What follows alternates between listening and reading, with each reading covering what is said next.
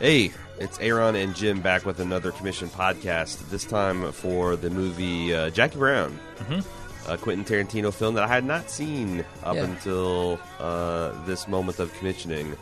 Special thanks, as always, goes out to the Community Commission. This was multiple bald movers pooling their money together to do a commission podcast, including Stephen Sprague, Spencer H., Libby Ross, Dr. Edible, Selmouse, Brooks Rittle, Betameric, Coco 2MC, No Brains, All Sadness, Martin Carlson, Eric Brown, R.J. Joan 2, and Keith A. And they have a bit of a feedback to go along with it. This movie, of course, was the screenplay written by Quentin Tarantino. It's based on a book called Rum Punch by Elmore Leonard. And, of course, directed by Quentin Tarantino. I'm going to let Libby Ross kind of introduce us here. It says, Jackie Brown is one of my top five favorite movies ever. A classic that never gets dated because it's an Elmore Leonard story. One that Elmore has had a director who arguably does his best work ever. Quentin Tarantino, a script that celebrates Leonard's language and plotting, and an amazing, amazing cast with perfect chemistry. Not a single dud in the bunch. Icing on the cake is the electric pairing of Everyman's man Robert Forster with the magnificent Pam Grier. Perfection. What did you think of this film? I actually think this might be my second favorite Tarantino film. Oh, shit. I thought you were going to say least favorite. No. It's going to be an awkward podcast. No, it was great. It's better than Reservoir Dogs. It's much more polished, much more refined style, stylistically and visually even. I think it's great. And I had never seen it before, so first viewing. I agree, and I think that there is it's probably going to be something that improves with subsequent watches. But I really like it too. It's one of the least Tarantino feeling movies I've ever seen, and that probably has a lot with him adapting Elmore Leonard's novel rather than him just starting from a blank canvas. Yeah. It also seems like it's the most conventional. The hallmarks of a Quentin Tarantino film are like sparkling, over the top, machine gun fire dialogue, which I do feel like this movie has. Oh yeah. But I also feel like that's an Elmore Leonard thing too. Mm-hmm. Like if the works I'm familiar with is his, the Raylan Givens stuff from Justified, Get Shorty.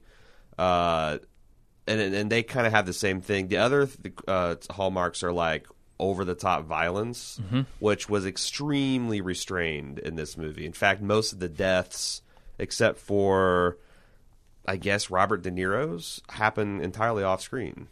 Yeah, They're implied violence. In regards to like showing the violence, I think you're right. The implied violence is there in spades. Certainly. And it is brutal and intense. But it's not like some dude getting his head splattered over right. Jules' rear, window. That's what I'm talking about. Like, it's not the final act of Inglourious Bastards. It's nothing like that. And in fact, it feels like maybe...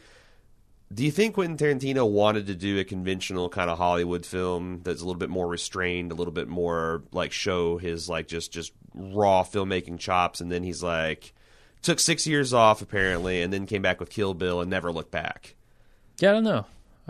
Not sure why he made this. I have not had a chance to like hear any interviews. I'm sure he's given them about this movie. The guy's really thoughtful about I think his legacy and what he's known for, and his role of promoting violence and whatnot in cinema. And I kind of just see him as like, if I go from Pulp Fiction and just do the other movies I want to do without any kind of detour, like I might never be taken seriously. Like I'll be pigeonholed in some kind of genre bullshit, and that might limit what I'm able to do in the future. I don't know. This is all just me making shit up. Right. But I'm just trying to explain what attracted him to this role, because if he wanted to, obviously he really liked Pam Grier. He tried to get her into Pulp Fiction. Did you know that? I didn't know that. No. The Patricia Arquette character was supposed to be Pam Grier, and he says the reason he didn't cast her is like when the guy has to yell at her, I don't think anyone would buy this guy like yelling or intimidating at Pam Grier. Yeah. But if he wanted to do that, I'm sure he could come up with a just completely unique Quentin Tarantino movie. The other thing I read constantly in kind of researching this film is everyone saying that this is his love letter to blaxploitation films. Okay. Which I felt was a really shallow and wrong-headed kind of note to say about this film, because other than casting Pam Grier in it and some of the soundtrack choices, and of course, he kind of leaned into the Foxy Brown stuff with the film's font and all. Like that's really superficial trappings where he, I guess, was paying homage to her career, but the rest of it doesn't play like blaxploitation at all.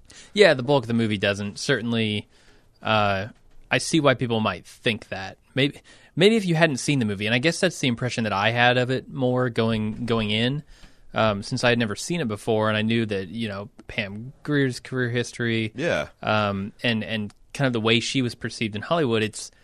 I expected more of that, and I didn't really get it. No, I was expecting more like Foxy Brown Coffee kind of female version of Shaft's gangster film. Yeah, but it's really middle-aged black woman who's just trying to get by in life, getting pinched in circumstances of not making enough money, and doing some hauling cash around to make ends meet, and she gets pinched by the cops, and she's stuck between this gangster, and I thought it was great. I also it was a much more straightforward kind of heist movie. Yeah, pretty much. Yeah, I mean it's a straight up crime drama.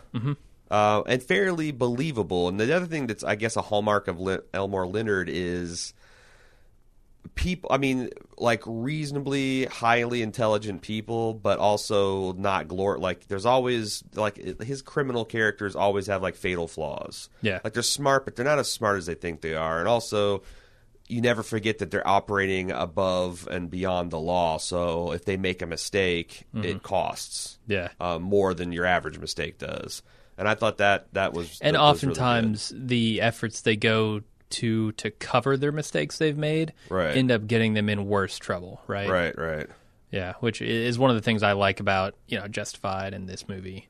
It's funny because Robert Forster has been on my mind lately. I was watching the reboot of Mystery Science Theater 3000 on Netflix, and he's got a starring role in this movie called Avalanche, this disaster film from the late 70s, which is ridiculous. And I'm like, I've seen this guy a bunch. Of course, he's been in a lot of things. But most recently, he played the vacuum cleaner repair guy in Breaking Bad. I believe he was a sheriff or sheriff's deputy on a season of Fargo. And then I saw him here, and he's really, really good. And the chemistry between him and Pam Grier, it's like the way I really appreciated the way he sold the fact that he kind of fell in love with this Jackie at first sight.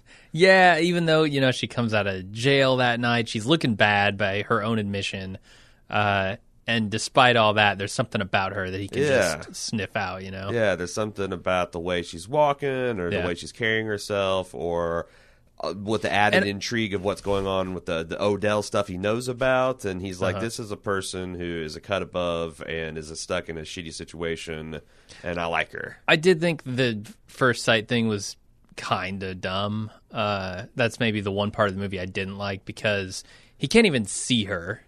A, she's in complete darkness. B, she looks like a train wreck, which she says.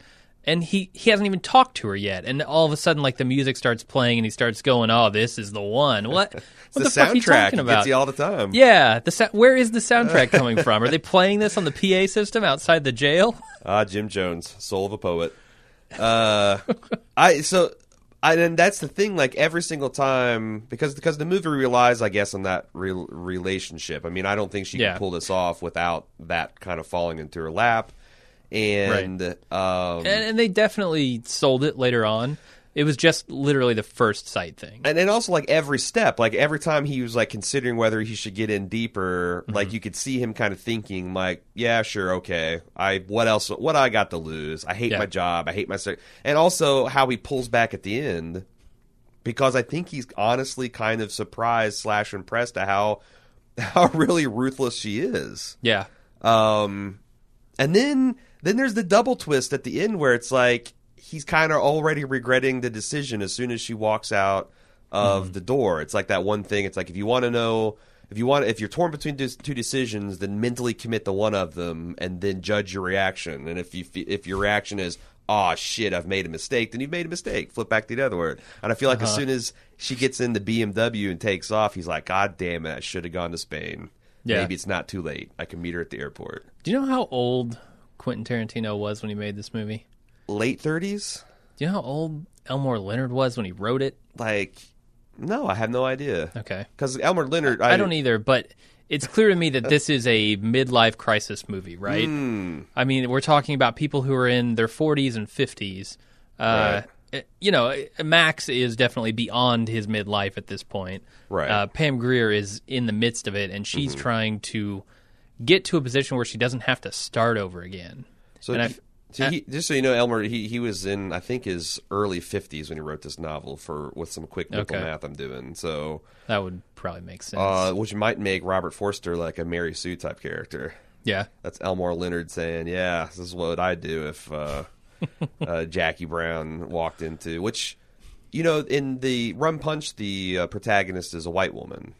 Right. Yeah, they switched it. Yeah, he switched it. And Elmore Leonard because I guess Quentin Tarantino was so intimidated by Elmore Leonard that he didn't tell him about any of the changes to the film until his novel, until they were about to shoot. And he's like, I got to do it. Yeah. So and I guess Elmore Leonard just loved it. He says, of course he's dead now, so he doesn't say anything, but he said it's the best screenplay of any of the novel, and many of his things have been adapted to film. They have. Now, since then, I wonder, because it seems like he had a real special fondness for Justified as well. Yeah.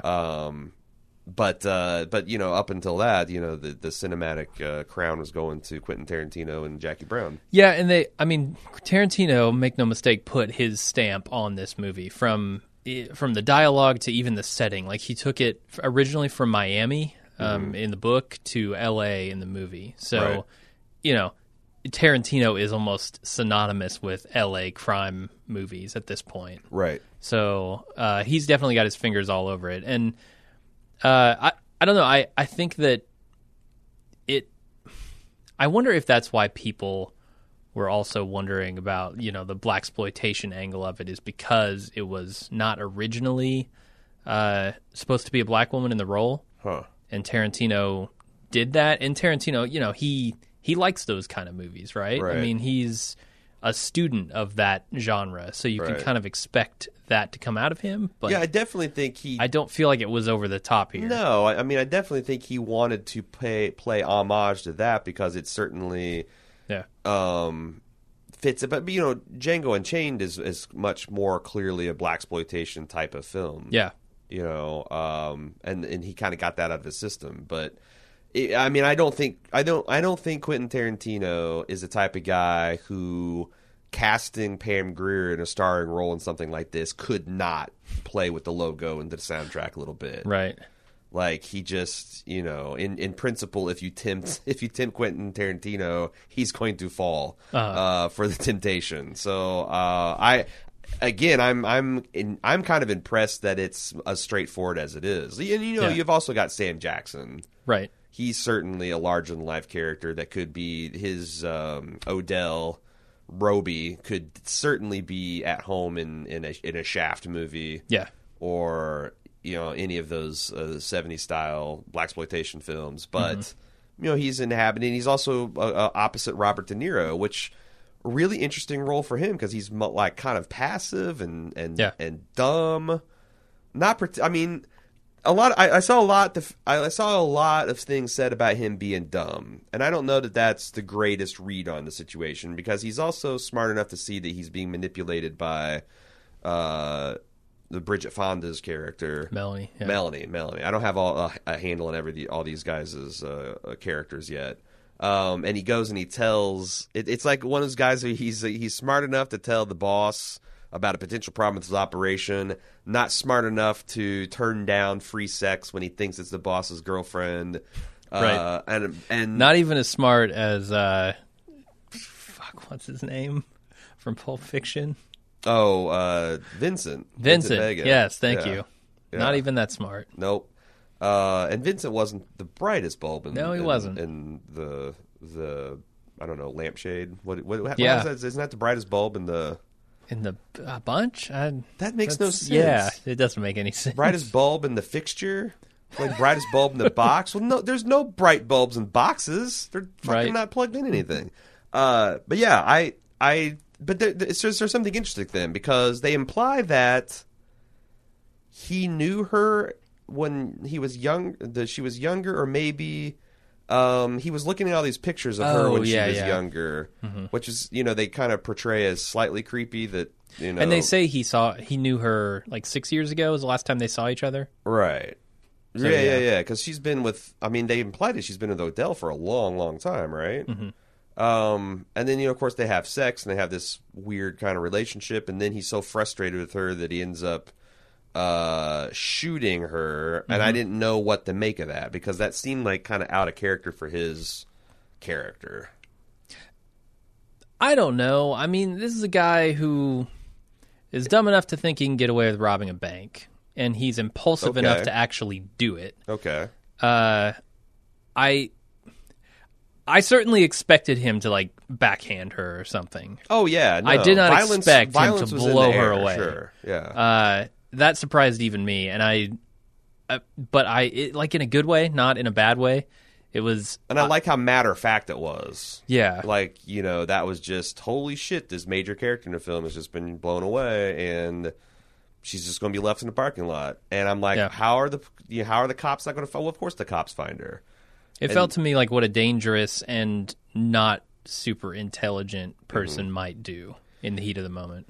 Now they just get flustered and make a bad decision. I want to take a dovetail from the praise we've heaped on the film so far and talk about some problems I had with it, because I think there's some critical flaws or maybe holes in the plot, which may fill in after I've seen it a few times or if I read the book. But it seems like if the cops have a close as an eye on both Jackie and Odell, as they claim they do, that there's no way they would be fooled. Yep. In fact, it almost seemed like Jackie needed to have Robert De Niro's character, Louis, blow Melanie away and then get shot himself to sell the idea that some kind of treachery was going on, because otherwise Michael Keaton's like an Italian Job style thing, right? Yeah, it seemed like without that she'd have been fucked, and maybe that's something Elmore's playing with, the fact that like she's smart too, but not that smart, right? And she needed some help, some outside help beyond her control for it to go down the way, because if everything had gone the way it's supposed to go, the cops, number one, how in the hell can she slip and do all this stuff in the dressing room? That seems suspicious as hell. How can Odell go to a strip club and get away without being detected? In fact, how the hell can he, like the cops have been watching him since before the movie started. How does he just go pick up the guy he just bailed out of jail and blow him away? Like behind the hotel that he's living in? That shit doesn't make sense from what I think I understand about the movie. And it seems very now it could be the cops are just lying or like overstating how much heat is on Odell. But none of that is evidence in the movie. And it was distracting me because the whole third act I'm trying to figure out, like, how is she going to eventually fool the cops and how is she going to sell the scheme?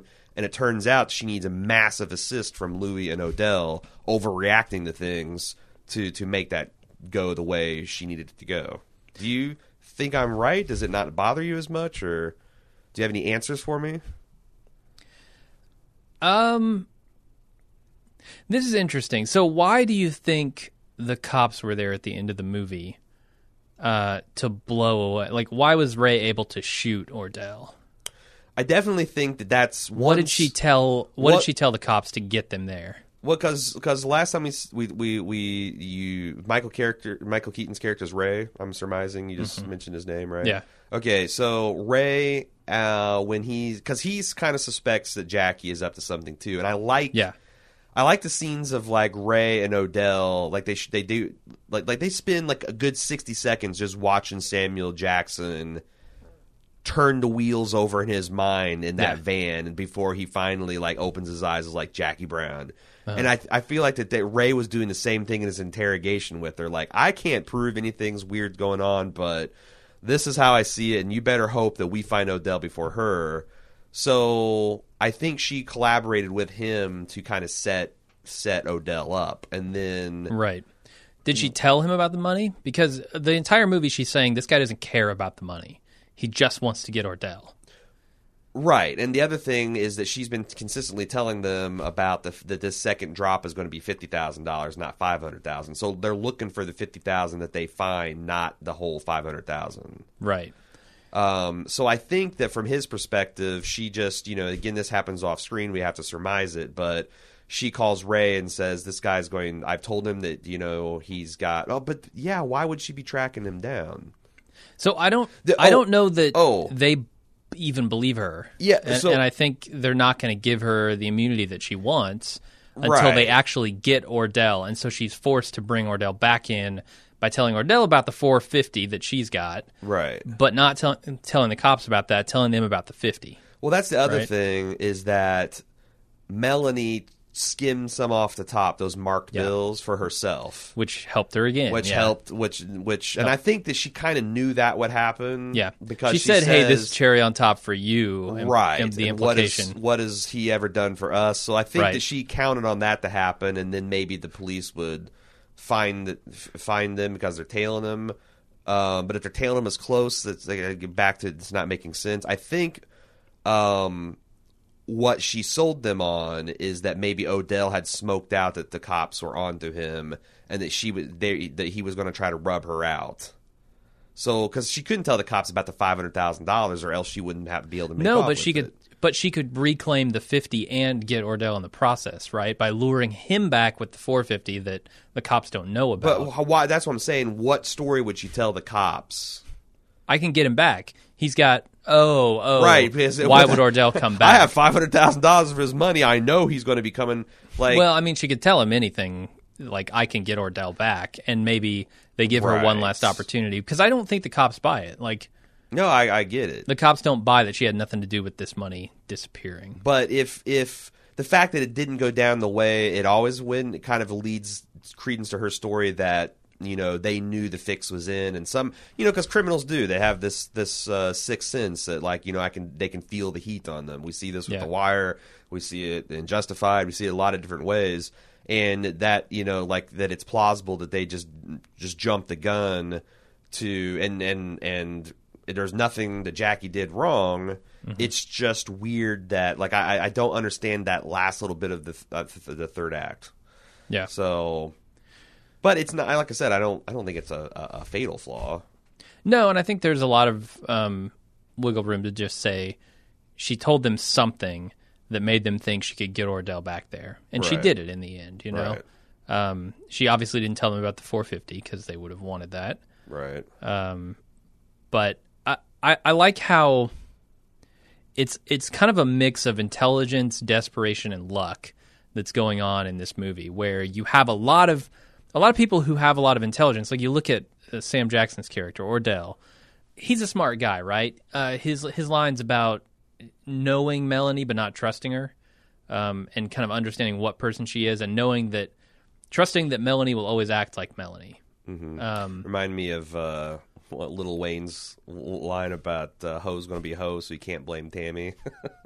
Okay. Yeah. Sure. Yeah. Sounds about right.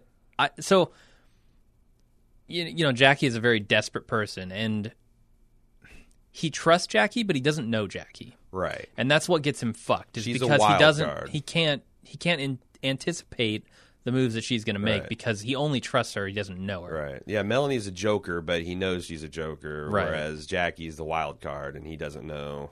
Yeah. And she's desperate, She's the wild card because things have changed. Right. She's got to get out. Right. It also seems like that he would just try to kill her again. I understand that she intimidated him off the first, and then said, "Hey, I got a way for you to get your $500,000 back, and befuddle the cops, but he has to trust her to do that. Like, it seems like for the smart play would just be to go along with her and then throw her off the balcony or kill her when she's over at Melanie's house or do whatever, and then figure out a way to get his 500 back sometime else. Right. Send his, country girl that thinks Compton's L.A. or Hollywood down there to get it. Yeah, she's rough. Yeah. Yeah. Yeah, I mean, maybe he just needed her too much because he didn't have another way to get that money. Mm-hmm. So let me ask you this. What do you think Ordell wants with that money? I know it's his money and he wants it. Says it's retirement money, right? Is he planning to get out of the game? Yeah, he's been hustling and grinding this arm stuff, and then he's about to get out. That makes total sense given the the desperation of it all, the midlife crisis that this movie is. Right. He's done with this. Right. And $500,000 of cash, if you're your late 40s or early 50s, could probably go a long way. If you have a lifestyle like Odell's, where you're just essentially moving from apartment and house that other people own, and you don't really have a base of operations. And I'll keep him in Kangol hats for a long while. I thought you were going to say moving from screwdriver to screwdriver, because holy shit, this man. Yeah. He drinks a lot of vodka. Yes, he does. Screwdrivers. That's his drink. He knows what he knows his drink, and that's what he's going to stick to. Good for him. I like it. They do a great job of setting the tone early on. Like, you really feel like you're in. You feel like you're in all parts of the criminal justice system here, right? Right. Because they take you to court. They take you to the bail bondsman. Oh, yeah. We got to see Tasha Yar. Right, we do. And the guy from House of 1,000 Corpses, whose name I don't remember. I didn't recognize him, but yeah. They do a real good job of setting the tone just with this first meeting with Max. Like, here's this guy who... Max Cherry. What a name. Yeah, he's been doing it for a long time, and he's grizzled, and he doesn't take any shit, and you can tell it right off the bat. But then here's Sam Jackson, who looks like he doesn't belong in this place, right? Mm-hmm. But he is so adept at what he's doing and this side of the business, right? Mm-hmm. He's used to getting people off the hook. He's used to the bail bond scene. It really shows you kind of it does a lot of character building right there from the very jump with Sam Jackson, right? And I thought it was really good. And, just the look of it, like the wood paneling, just the setting gets you in a mood. Yeah, the location stuff was all really good. Like, what'd you say Bridget Fonda's character was? Melanie? Melanie, yeah. Melanie. Melanie's like little beach bungalow, and Shoshanda, was it Shoshanda? Was the country girl, like her shithole house in Compton was cool. Like the Max Cherry's office. Like, yeah, you're right. The location work here was really, really good. It is. And location and costuming. You always can almost taste the smoke in the air. Like on all of these scenes, you see people bar? smoking. What was that? What was the bar that was right by her house? That place was fucking awesome. The one where it was like, it was like blood red, completely at night, red. But then it's like like when Sam Jackson's there, he's like, damn, I'm gonna have to remember this place. That was a cool place. Yeah, I liked it. Yeah, the movie felt cool, which is a very Elmore Leonard / Quentin Tarantino thing. Yeah. Quentin Tarantino got to indulge his foot fetish again. Oh, with the toes in the glass. Gross. Yeah. I wouldn't touch that glass after that happened. Yeah, I think Bridget Fonda is super attractive, but they did a really great job with the spray tan and just her hair to make her look like she's just starting to go to, right. Just starting to go to seed. Yeah. And also I don't think she's done anything but sit on that couch and smoke weed for about a decade. Yeah, that's probably true. Yeah, and the pieces she was using just kept getting more and more elaborate. I enjoyed that aspect of them too. Were there any characters in this movie that you absolutely despised? No, but I think I know who you're going to say. Chris Tucker is your... I can't fucking stand Chris Tucker in anything he's in. You didn't like him in this? I thought he was hilarious. I hate him in everything he's in. Wait, I know we've talked about this because I kind of think it's a commissioned podcast, but...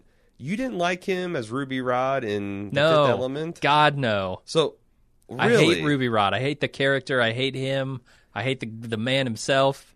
Everything about Chris Tucker annoys the I can't stand him. You don't like him with Jackie Chan? No. No? No, he's borderline tolerable. Because I thought, he does... I thought he was great in this film because he's supposed to be a fuck-up. Yeah. He's a fuck-up. I don't like his voice. I don't like anything about Chris Tucker.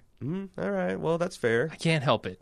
I mean, some people. I have an irrational hatred of the man. All right. I can. What am I going to do? I definitely can dig that. It's funny because when I was watching in the opening scenes, I was watching Robert De Niro sit next to Sam Jackson as he's just motor mouthing about these guns. I'm like, what must it be like to just sit there in the same room as Sam Jackson where he's just dropping N-bomb after N-bomb and motherfucker this and motherfucker that, and like you're sitting there supposed to be like this right out of jail con that you got a relationship, like what must that be like? Yeah. That this guy who's completely not like this guy is just inhabiting the same space and room. I thought it was fascinating. You just let it wash over you, I think, which is kind of what he does. Right. In that scene. And also, it's kind of funny because I guess who's the bigger star, Robert De Niro or Sam Jackson? At that point in their careers? I mean, I'm not even going to play that. I mean, at that point in their careers. Yeah. Now I would argue Sam Jackson probably is, but even now, at that you point, think he's bigger than De Niro? Robert De Niro, certainly. I mean, that's around like Casino era, right? Yeah, I guess Casino-ish it would be. De Niro. 90, yeah. I think like 93 is Casino. That's all in the mid-90s, yeah. Yeah. So I don't know, probably Robert De Niro. Because I think at that point, like that's still the peak. Because like, you know, I'm not sure when Heat was done too. Yeah, yeah. But like that's kind of 95? arguably peak De Niro because The Godfather's already behind him, Raging Bull's already behind him, Taxi Driver's already behind him. Oh, totally peak De Niro. Yeah. What's he done since? Like Meet the Fockers and Bullwinkle and. Right. I mean, I'm not saying he hasn't done anything. Like he's doing the Bernie Madoff thing now at HBO that looks pretty cool. Yeah, he did a boxing movie not too long ago. Yeah, he was the old coach. Hands of Stone. Yeah. Stone Hands. I haven't seen it yet, but me either. I think it's coming to HBO this month. Yeah. But it's funny because I would say it's Robert De Niro, especially at that point. At that point, yes. But Sam Jackson is just dominating him. It's true, yeah. And I'm not saying like he's acting his ass. Or he's out acting him. I'm just saying that like that was. Robert De Niro must have had a hell of a lot of respect for Quentin Tarantino after like Pulp Fiction and Reservoir Dogs and whatnot to go in and essentially take the back seat to Sam Jackson. Yeah, like I'm just going to be second fiddle. I'm going to do this thing and let Sam Jackson kind of shine and slap me around the screen because that's not how I would think it would go down. Knowing kind of their relative. Points they were in their careers. Yeah. And that just shows Sam Jackson's a fucking star. Yeah. He's charismatic as hell. Yeah. I mean, ever since, Die Hard 3, been Sam Jackson fan. So I'm trying to think like what the first thing I've seen because it's either Die Hard 3 or what was that? What was that? The legal film, like a Time to Kill? I don't know that I've seen that's the classic. Yes, I killed them, and I hope they burn in hell. Sam Jackson. Huh, okay. That was early '90s, but yeah, I'm not like when. I mean, now he's in Star Wars and he's in everything. Just a lot of Tarantino movies. We need an excuse to do like one of these days. We're gonna get an excuse to do like a deep dive in his filmography and kind of decide like when he arrived. I mean, when would that be? Because we've done Pulp Fiction, we've done Jackie Brown. Fuck it, and fuck we've it. Done We're doing Django. it now. We're doing it live. We've done Django. Didn't prepare for this, but we're doing it live. And we did first run of Tarantino's new movie, Hateful Eight. So when would that be that we'd have an opportunity? It's now, motherfucker. All right. So, man, I hate the way they do this thing, and it's fucking not reverse chronological order. You got to go way back here, man. His first role is in 1972. Together for Days, he played Stan. Let's just go to something I've actually heard. See, Coming to America, 1988. Eddie Murphy. Really? He played a stick-up man. Okay, so like a bit he part. did not stand out to there. Do the Right Thing. Okay, I should probably recognize him in that, but I don't. Let's see. Going Mo Better Blues. Never saw that. No fucking way he's in Goodfellas? When? I've seen Goodfellas like 20 times, and I don't remember Sam Jackson being in it. Holy shit. Let's see. Keep on moving. Extras? Yeah, I don't know. He's in Patriot Games, which was that Tom Clancy, Harrison Ford joint. I do not remember him in there. He's trying to stop the assassination of the president. I think if I was guessing, he's probably playing, because one of the plots in that was the Irish gangsters teaming up with like black nationalists. So he's probably playing one of the, when they're teaming up to do an operation on American soil. But I don't remember that. He was in Menace to Society, Jurassic Park '93. Right. He's the computer guy. Jurassic Park in '93. Hold on to your butts. Yep, he's that guy. And he was in True Romance, which is another Quentin Tarantino. Like I don't think he directed it; he wrote it. But then you get Pulp Fiction. And then he just broke out from there. And that's like that kind of cemented who he was. Then he was in Die Hard. Then he was in A Time to Kill. Yep. Yep.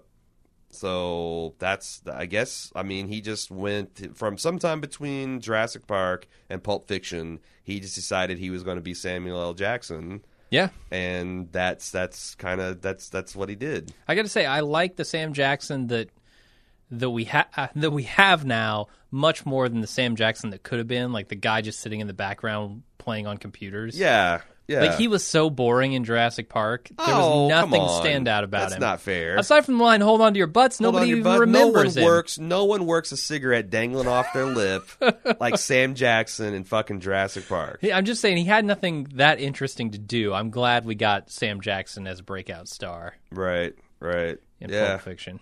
Yeah. I mean, there's a lot of, like, what's the... I'm going to throw out a un-Sam Jackson performance. Unbreakable. Okay, yeah, totally. Is Elijah Price, which I hear that they're working on. Yeah, he plays the villain. Yeah, M. Night Shyamalan is working on a sequel to that. Oh, is he? Yeah. They're going to let him make it? Yeah. Did Unbreakable do well? I think so, yeah. I mean, I don't know how much money it made because I wasn't paying attention, but that's a badass movie. And it's Bruce Willis and Sam Jackson reprising their roles from Die Hard 3. Yeah. Just 10 years down the line. Yeah. Mr. Glass is even more brutal. What's going to happen? But yeah. There's, I guess the Star Wars stuff is not very Sam Jackson either, but nobody was very their essence in that. All right. There we go. Yeah, I'm looking at all the roles he's done, and he's kind of just Sam Jackson in every one of these things. Black Snake Moan, did you see that? I didn't. I mean, it's still pretty Sam Jackson, but it's a bit different, bit edgier. He's a little. I thought he did a really great job in Django Unchained. Oh yeah, he was not very Sam Jackson in that. He was a different. He had a different gear. Okay, that was still fierce and like intimidating, but. I mean, obviously subservient, for the bulk of that movie. Right, literally. Yeah. All right. Well, we did an abbreviated IMDb dive of him because, I was wondering, like, maybe there's just like this vast iceberg of his career that I could delve, but I don't think there is. Like, no. Yeah, it looks like it's a lot of minor roles and extra type of stuff. Let me ask you this: if you're a gangster, an arms dealer, and you routinely kill people less than a mile from your house and in broad daylight, do you really want to have a long-ass soul patch and a gigantic ponytail and a Kangol beret or whatever the hell those golf hats are? I don't know. Yeah, and then like and Sam a Jackson bright-ass just wears yellow those coat. now. Yeah. Like... He's colorful, literally. Okay, ma'am, could you tell us what you saw outside your window? Yeah, I saw a black guy in a yellow coat with a massive ponytail. Except for it's like a rat tail soul patch. Right. And he's got a big ass ponytail. He's got this kangaroo hat on. How could he have He's got like a Curious George yellow jacket on. Yeah. Yeah, it seems to me like you would want to be more of a Gustavo Fring, right? Maybe that's because hiding in plain sight. I'm thinking like an arms dealer that's amassed $500,000 over his career. Like the ATF is sweating this guy, but maybe he's the low hanging fruit. Yeah, like we could go after guys making this is filling their quota. We could go after Nick Cage and Lord of War, but right. Let's go after the guy in the bright yellow jacket who's dropping bodies like all the time. Yeah. Because that's the other thing I wrote in my notes is like Sam's dropping a lot of bodies, This is late stage criminal I'm watching. Yep. That's the equivalent of the cop saying I'm 2 weeks away from retirement. Right. Like when you start dropping this many bodies, like that's forced retirement. Yeah. Are marked bills really this stupid? Just a marker on the zero? Yeah, I thought marked bills meant like they kept track of the serial range, or like I didn't think it was literally like Birdman getting a fucking Sharpie out and dotting the same spot in every stack of the bill. Like that, I was really, really disappointed if that's in actuality what marked bills means. Yeah. That was like really lo-fi. It is. Like if I'm a criminal and I'm like doing a big deal and I see a giant Sharpie dot on every one of the bills, I'm like, what the fuck are you doing? Yeah. And I kill the guy. Right. I kill the guy and I leave the money. Yeah. Because that's bullshit bait that they're trying to feed me. But maybe it's... Yeah, I mean, maybe they have a myriad ways of marking them. Like sometimes it's a red pin and it's on the nose of Benjamin Franklin. They paint him like a clown. Yeah. I don't know. Yeah, it would seem pretty Groucho conspicuous. Marx glasses on Abraham Lincoln. That's how you know. That's how you know. They Spock him. They Spock the bill. You guys, if you're a gangster, you got to specify. I need to be paid in unspocked bills. Right. Otherwise, it's just all Spocks. Non-sequential, a small denomination, unspocked bills, or the deal's off. Yep. There were a couple of shots that I really liked. I kind of liked when they go split screen to show you something that's happening previously, something that's going to be important in the scene coming up. Yeah. And that you have no knowledge of prior to this. They want to give you that knowledge economically because this is a 2.5 hour movie. It is not a short movie. So I think they took those opportunities to kind of shorten it a little bit while still giving you all the info you needed. I agree with that. What did you think about the 3 separate POVs? Like, we got to see the last 15 minutes of the movie 3 different times, and I found that on the third time through kind of tedious. Like, I don't know. I think a little bit better of an editing job could have blended those together seamlessly, and it would have added a lot more tension. There'd have been a lot more aha moments, and it would have shortened the movie a good 15, 20 minutes, which I don't think would be a bad thing. Mm-hmm. I wasn't bored. Yeah, you could be right. I mean, this movie's pace was a lot statelier and a lot more patient than your average Tarantino. Because Tarantino makes long-ass films. Yeah. With the exception of Hateful Eight, they don't feel long. Hateful Eight, I mean, we did a reviewed a movie. Yeah. Not my favorite Quentin Tarantino film. But I don't know, because I saw a lot of people praising those separate POV endings. I don't know. Yeah. Not sure how I feel about those. And that's the most minor of criticisms. I'm just saying. I was just thinking, like, it would be interesting to see to take a stab at re-editing those together and to see if you could make it a little bit more information dense. Yeah. Still readable, much more tense and entertaining. Yeah. No, I think I agree with that, especially on second viewing. I think it's going to be even more tedious. Because you've already got a clear handle on what's happening here, and seeing it play out 3 times might have been interesting the first viewing, but the second viewing, no. Or there could be a lot of things that we missed out on that we'd be like, Maybe. oh man, this is crazy. The other bit of style that I really liked is when he's going up and he's talking to Chris Tucker and he's getting him to come down to the car, and they go past the pool. And Tarantino lowers the camera down to fence level and shoots through the fence and tracks along with them, similar to how he does at the beginning of the movie with Pam Grier. But he tracks along with them, and it makes it look like it's an old-time projector. And that's something... So Tarantino is, a cinemaphile, and he's an audiophile, I guess. He has a deep love for music and the technology. I don't think he's ever touched children. Is that what that means? Boy, I mixed my terms up. Sorry. Yeah, so that comes across in this movie because Robert De Niro at some point asks, I think asks Melanie about like CDs when she goes to put on. Oh no, it's Max Cherry when. Ask Pam Grier about CDs when she puts on the records. Which, by the way, who ever thought vinyl would make a resurgence? Yeah.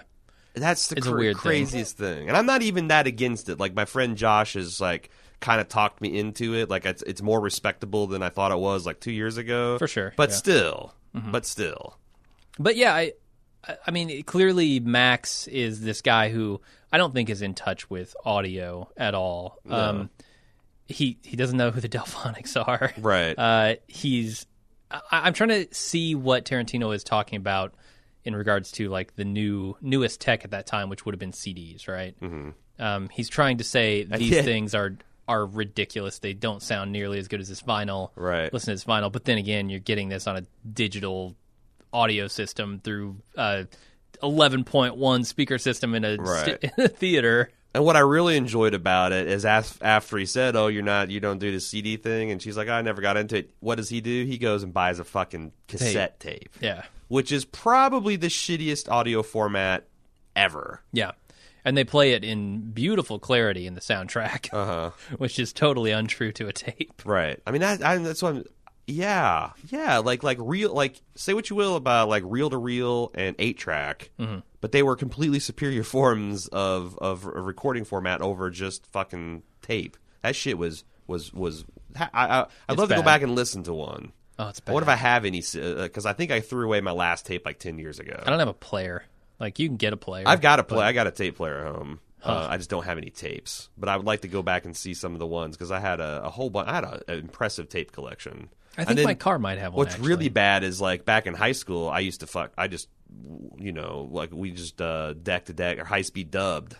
Like I bet some of those high speed dubbed copies I had were just like primo listening experiences. Just call them vintage. Oh yeah. Then open up a store selling cassette tapes, vintage cassette tapes. And what's really great is like when you're trying to eke out that last few milliamps from a battery, and it starts like you start noticing like, oh, this is about 3% too slow, and it's like, how long can you stay with it? 10%, 20%, like.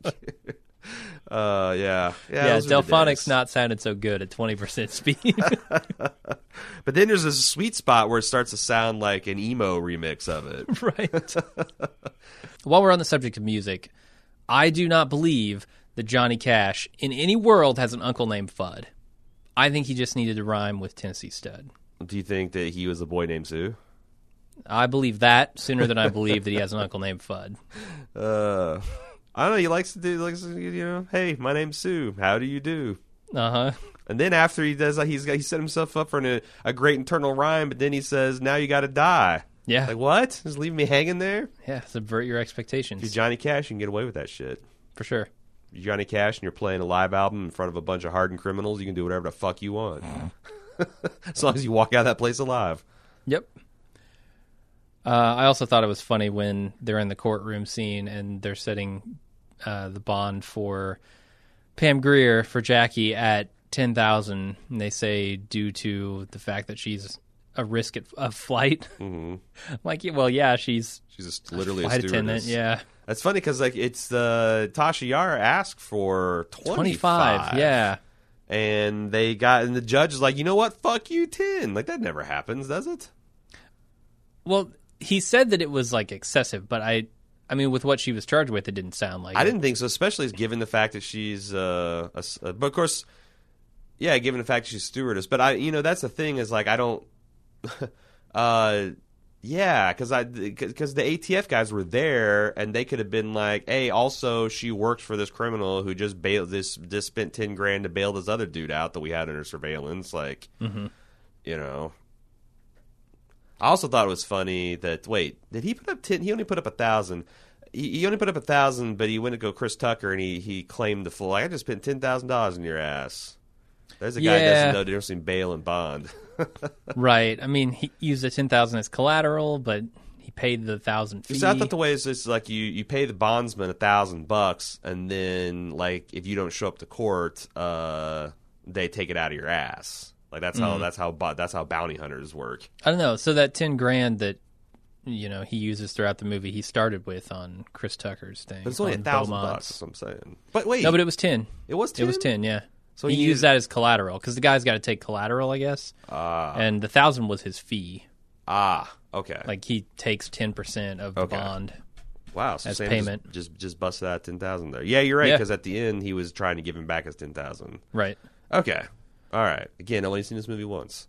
What was with turning the lights off in this movie? Because it happens all the time, and it kind of bookends, the relationship with Jackie Brown and Ordell. It's something that like Elmore Leonard seems to like to play with. The idea of criminals doing something that they think is menacing, but the protagonist is just like, get the fuck out of here. Like, like James Gandolfini's character in Get Shorty. Have you seen Get Shorty? I haven't. It's super good. But, James Gandolfini's this big hulking dude, and he wasn't quite Tony Soprano fat ass mode back then. And this small-time crook is trying to intimidate John Travolta, who plays this, like, East Coast mafia guy, Shylock. Mm-hmm. And he's, like, hulking over him, but he's, like, standing a couple steps or two on a staircase. And as he's saying his cold-blooded smack, John Travolta just straight punches him right in his dick. And then grabs him by it and throws him down the staircase. Wow. And then looks at the mob guy, and he looks at the criminals like, what? You were trying to intimidate? So I feel like that's kind of like they're playing with the idea that Jackie, like he's trying to intimidate Jackie Brown, and she's just not having any of it. Yeah. And he's just embarrassing himself. Yeah, and then she plays that card at the end, against him, right? And I think also, and hers served a purpose, right? She turned the lights off so that the guys couldn't see that he didn't actually have a gun drawn. Have a gun. He has a gun on him. I think he had the gun drawn too.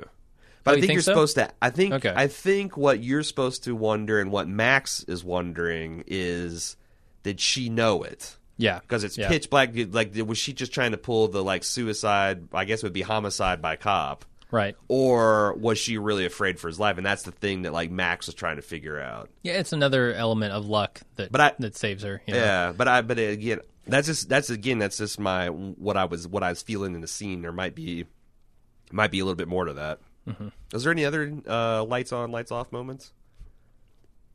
No, I think it's just those two scenes. I can say one good thing for Ordell. He gets a new pair of gloves for every kill. The problem with this is, and I think you should take a lesson from OJ here, is, especially considering how much OJ he drinks, wear some common-ass gloves when you're committing murder. Don't wear the fucking $600 isotoners. Right. Don't wear these fucking leather-studded, braided bullshit. They're going to know immediately who did this. Yeah, there was only 150 of these sold. Right. 3 in the United States. Yeah. And you don't got OJ money to get one off, to a man in a yellow jacket with a ponytail and a soul patch to his waist. Who's an international gun runner. That was hilarious. And the fact that, I mean, I thought that was pretty funny, because I was at the time, I'm like, how fucking obvious can you get?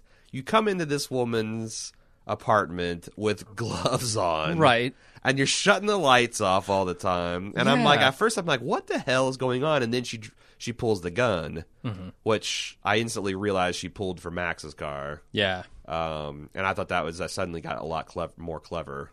It did. And I don't know, like, that's the thing. It's like that's an Elmore Leonard thing. The criminals are smart, but not like superhumanly smart. They're not like fucking Joker from The Dark Knight. They're just like, and I think that's even kind of lampshaded in Melanie's conversation.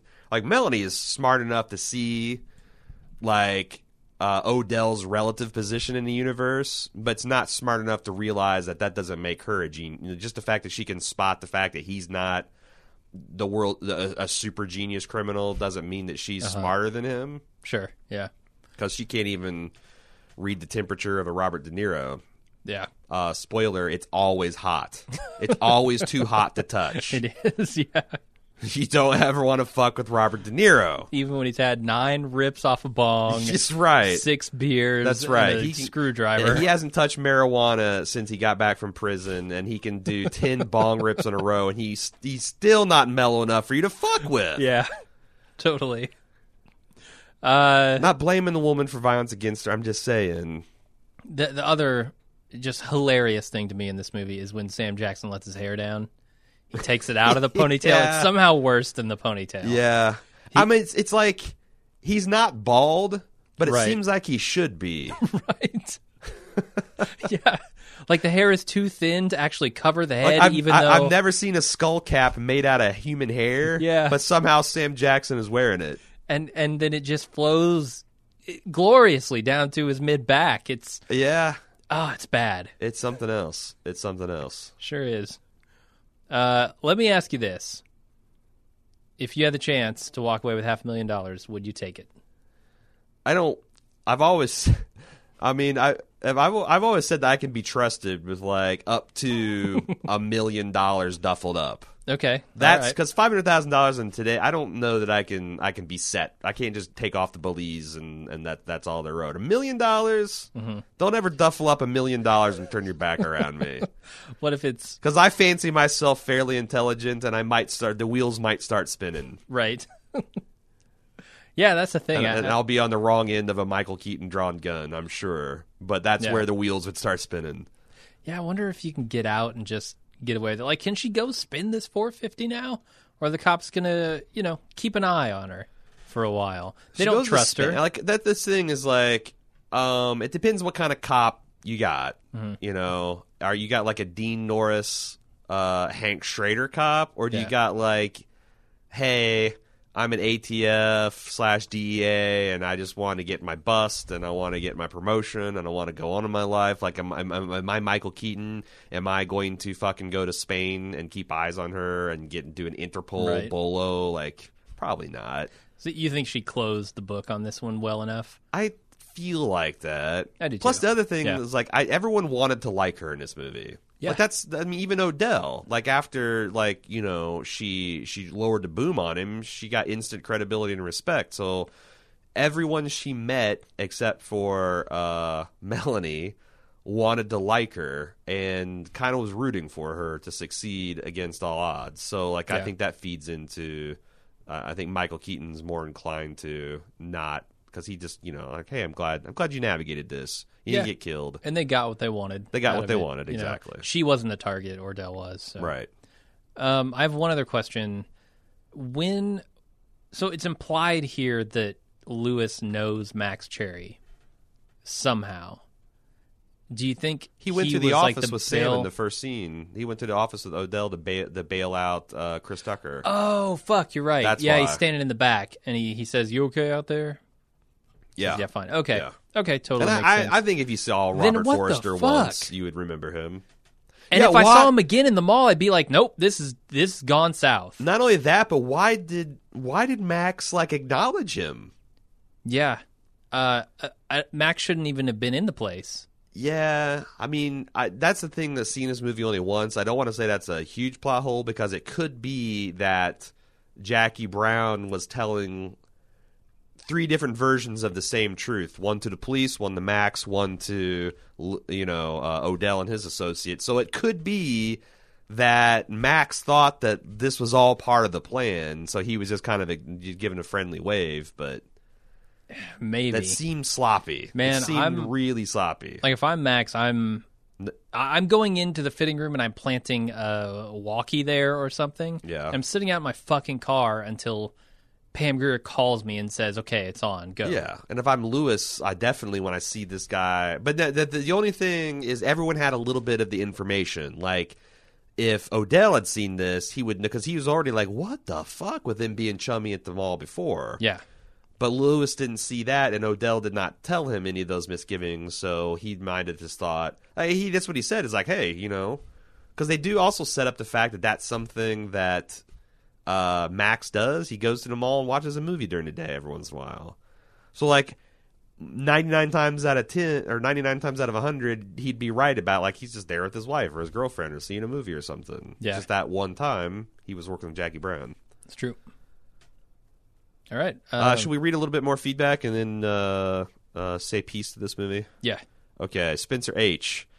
I'm only reading this because it's kind of entertaining. Said, "Hey Aaron, the only reason I bought these shares because I lost a bet with Drew from Indianapolis on the forums regarding Game of Thrones." Okay. They had a bet where if something I don't want to spoil anything. If something happened in Game of Thrones, that he would buy commissions for Drew.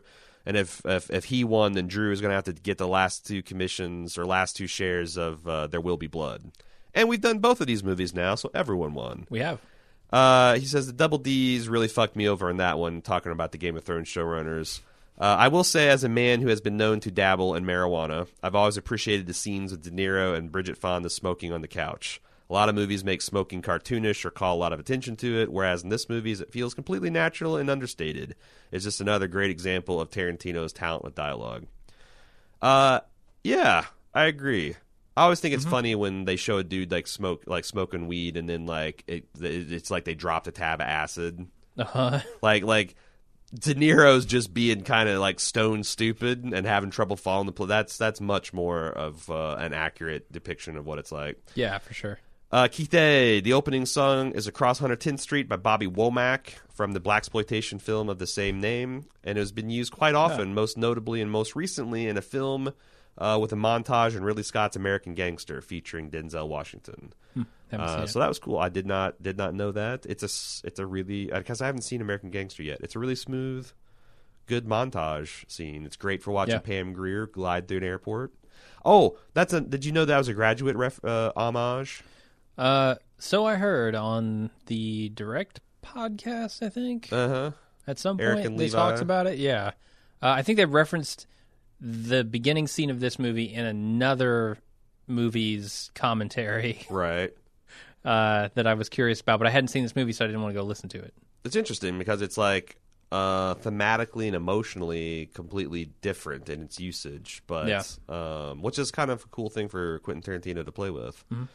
So that's it. That's all the feedback we had submitted by all of our commissioners. Once again, thanks to Steven Sprague, Spencer H., Libby Ross, Dr. Edible, Cellmouse, Brooks. Do you think Dr. Edible knows what it's like to smoke weed? Oh, for sure. I think he does too. Well, maybe smoke it? I'm not sure.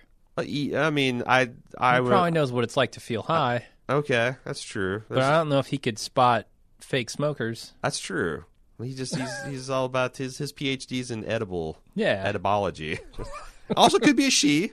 Could be a she. Could be Dr. I shouldn't gender presume. Yep. Brooks Riddle, Bet Americ, Coco 2MC, prolific. This Coco 2MC prolific commissioner never submitted feedback. I don't think. Pretty sure. No brains, all sadness. Hope you can find some brains and happiness there. Martin Carlston, Eric Brown, RJ Joan 2, and Keith A. Thank you once again for making this movie happen. This is one of my favorite parts of Commission Podcast, when I get an excuse to watch a film, highly regarded film that I haven't seen before. Yeah. So that was fun. Thanks again, and we will be back for, I don't know what the next one is. Do you? I don't. Our checklist says, oh God, Twin Peaks. I'm intimidated by this one. Me. Yeah. I mean, you got a problem with Lynch, and this is the worst possible combination in my mind. This is like when God revealed His glory to Moses. It's like we're only going to get to see a tenth of what makes this highly regarded, and it's a mystery. Just the tip of Twin Peaks. But it's timely because the remake is about to come out. Right. So it might be an interesting springboard into discussion of that if we're able to. Whatever, but we got that coming to us, and then The Fugitive, 1993. There we go. One of the first movies I saw that like was an adult movie. Okay, you know, like it's serious. Like, I mean, it's kind of weird because it's pretty straightforward, like thriller, but it has like adult drama in it, right? Yeah. Like the guy's wife is killed. And it's funny because the only reason I went to see it is because it's I love Han Solo and Indiana Jones, right? And then I think that's how it's like, oh my God, this has actually got plot and acting, and yeah. So I'm kind of looking forward to seeing that because I haven't seen that in probably 15, 20 years, man. So that'll be a good long time. All right, so that's the upcoming commission slate. We'll see you back real soon for those.